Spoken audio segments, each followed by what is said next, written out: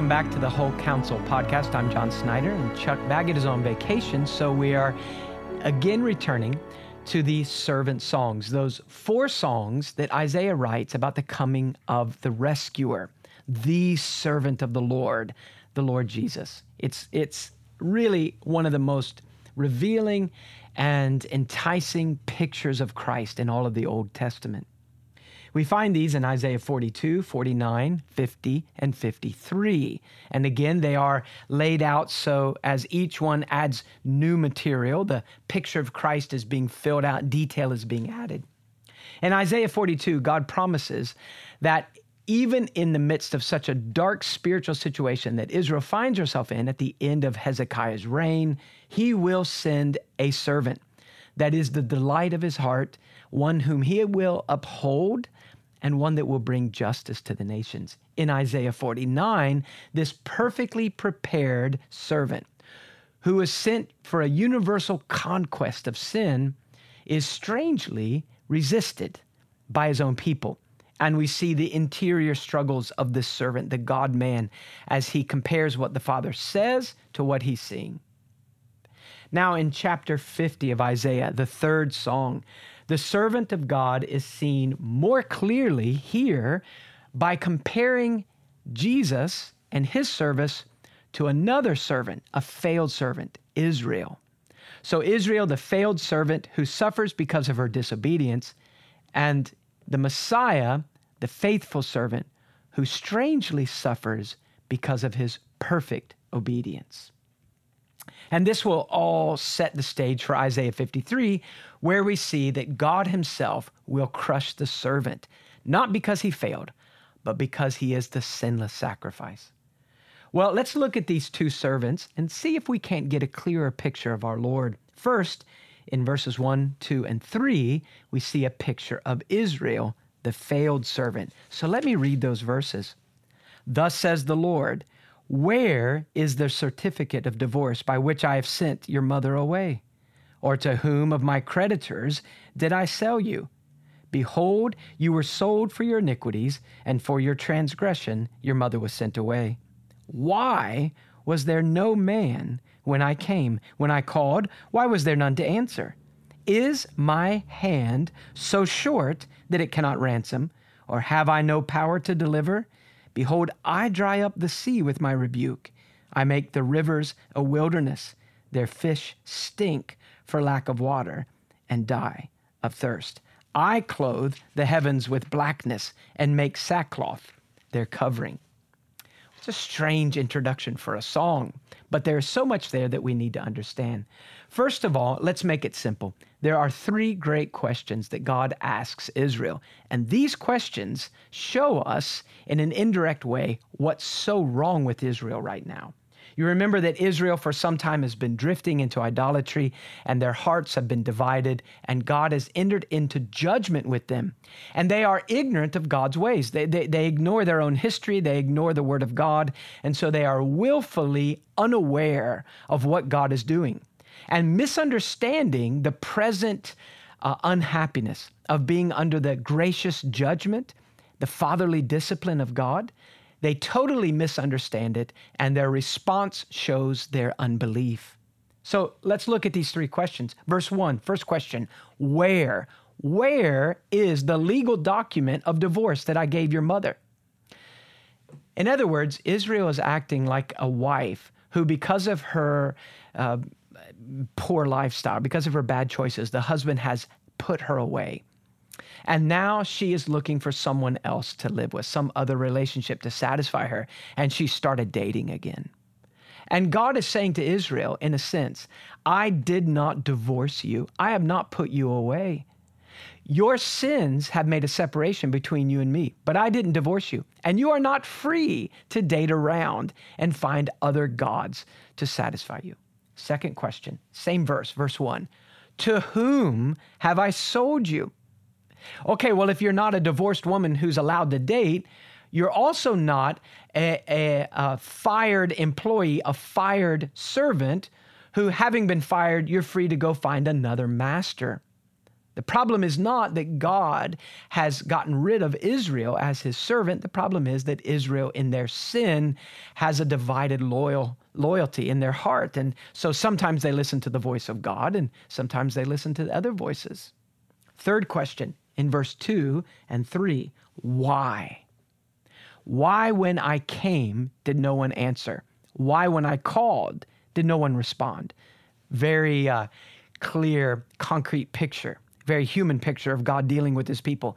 It's as if God, seeing Israel's idolatrous, adulterous, drifting, disloyal heart, comes to talk to them about this in the prophets.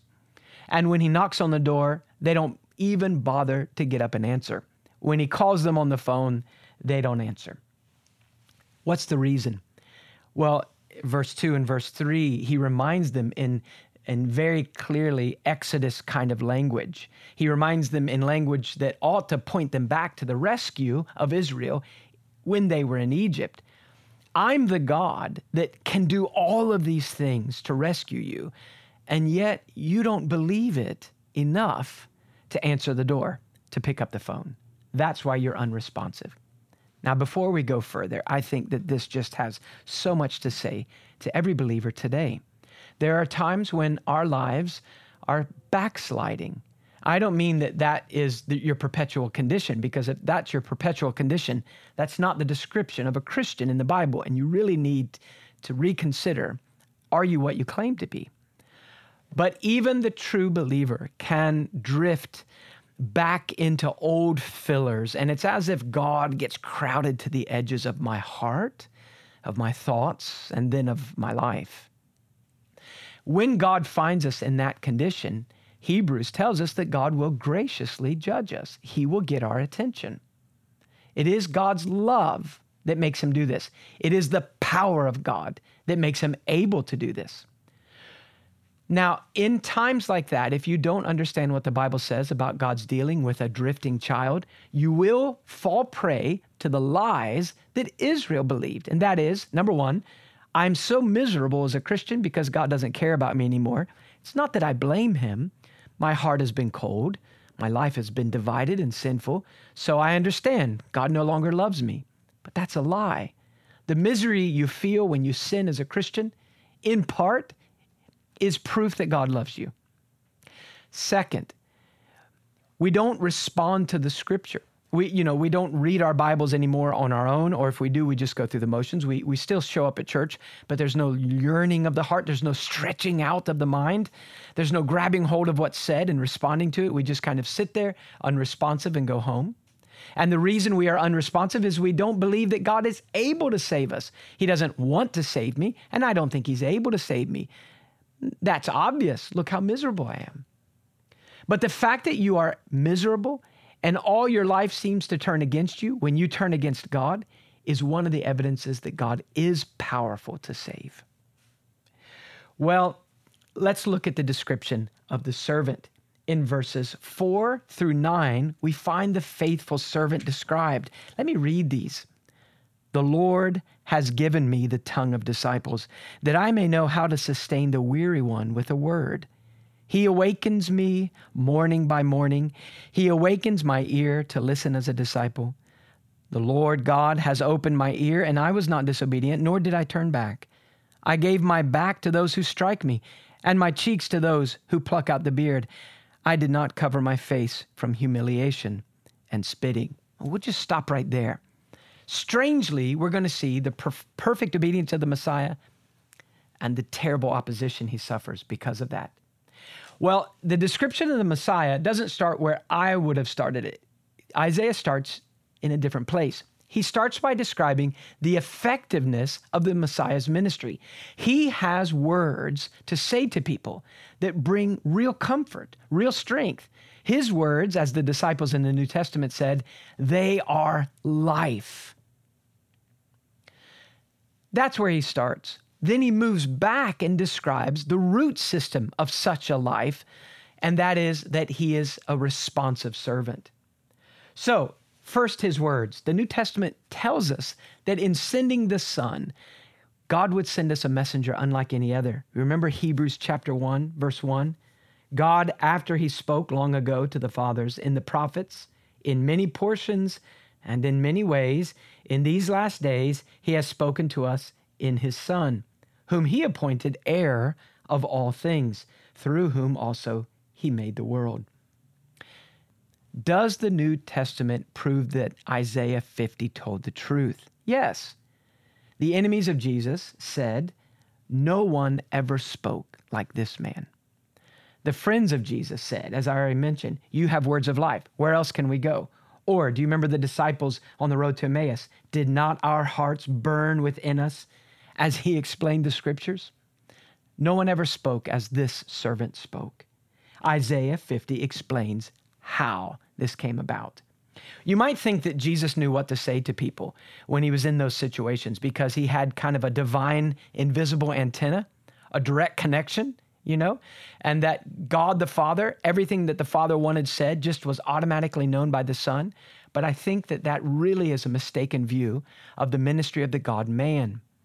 Jesus of Nazareth ministers, serves God in his true humanity, depending upon the Holy Spirit to give him all he needs for perfect obedience, as we have to depend upon the Spirit. And Jesus used the same tools. We call them the means of grace, the same tools that we have. Now, of course, there is the sinless humanity of Jesus, and there's no sin nature clogging this channel, but it is a true human nature.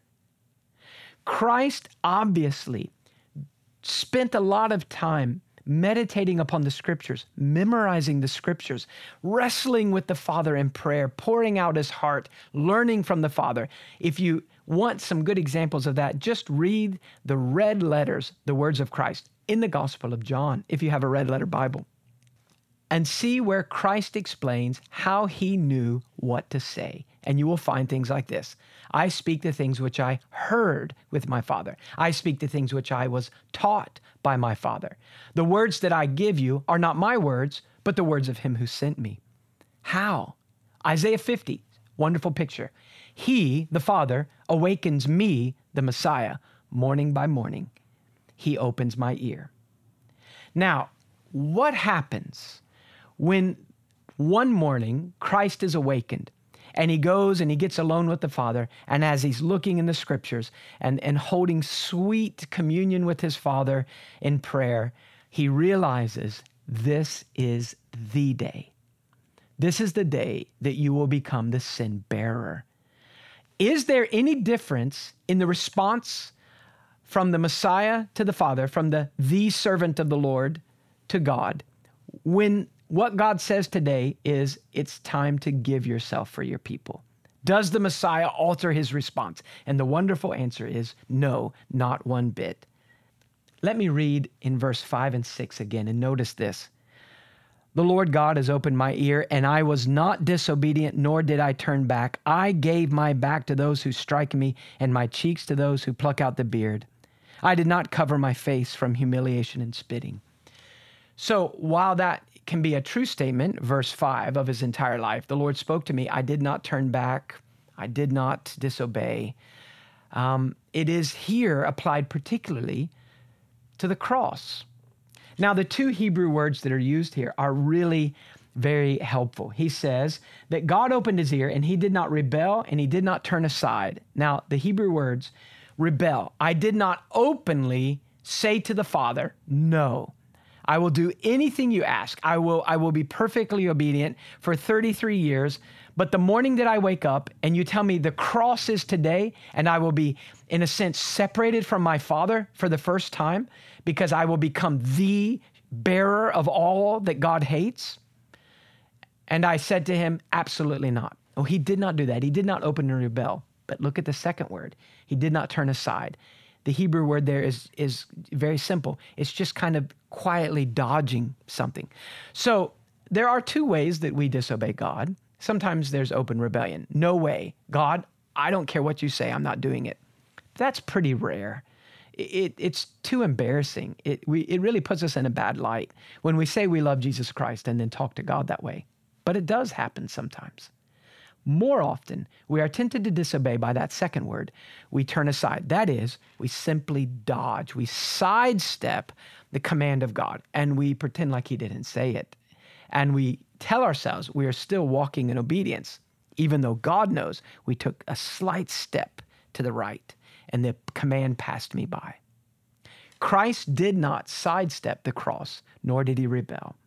So how does he endure? Well, 7, 8, and 9 in this passage describe the Messiah's trusting the Father during this time of difficulty, and that holds him to the course of obedience. Let me read it. Verse 7, "For the Lord God helps me. Therefore I am not disgraced. Therefore I have set my face like flint. And I know that I will not be ashamed. He who vindicates me is near. Who will contend with me? Let us stand up to each other. Who has a case against me? Let him draw near to me. Behold, the Lord God helps me. Who is he who condemns me? Behold, they will all wear out like a garment. The moth will eat them." Wonderful statements of the Messiah. How does he endure? He trusts himself to the Father's faithful care. I will not be disgraced, he said. I will not be ashamed. It's like being in a court of law, and here comes the world, and it lays all of its accusations against me. But God, my God and Father, is my defender. And in the end, the enemies will just wear out like a shirt that's gotten old and ratty, or like a shirt that's been put in storage and moths have eaten it. When they crash against the Messiah, they will wear out, but the Messiah will not wear out. He will obey. Well, again, we see pictures of Christ that perhaps we hadn't thought of before. Isaiah 50, the failed servant of Israel, the perfect servant, Jesus of Nazareth, being awakened every morning by the Father, listening, having words to speak, never rebelling, never gently sidestepping a command, even when it was the cross, but trusting the Father.